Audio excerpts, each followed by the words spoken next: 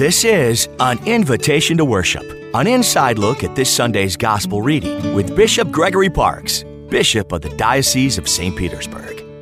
The time and land where Jesus lived was agrarian, meaning farming-oriented. Therefore, those that he taught understood analogies regarding the land, planting, fishing, and shepherding.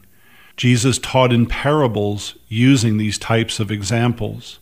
In the Gospel from Mark this weekend, Jesus uses the example of seeds. He compares the kingdom of God to wheat and grains, and a harvest at the right time. He uses the example of a mustard seed, the smallest of all seeds, which grows into a large tree and produces great things. If you buy a pack of seeds but don't plant them, then what good is it?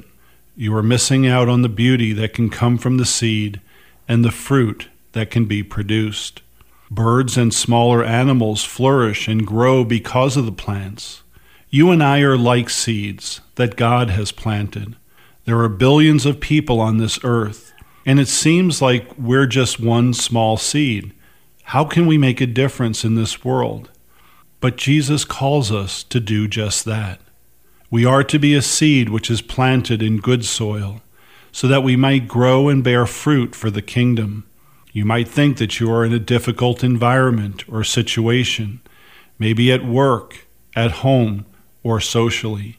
Yet as the expression goes, we are called to bloom where we're planted. If you allow the Holy Spirit to work for you and with you in all situations, then others will come to not only trust you, but to depend on you. They will see Jesus through you in your actions.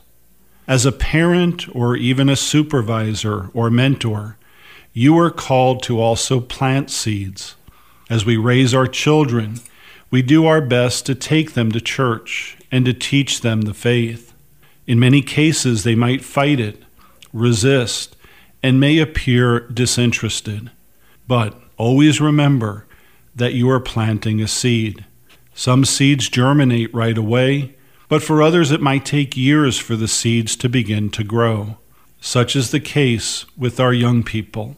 Like seeds, their faith may appear to be lacking.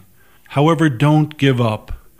It's important that we plant seeds of faith for others and encourage them so that when the time is right, they may grow into the person that God has called and created them to be.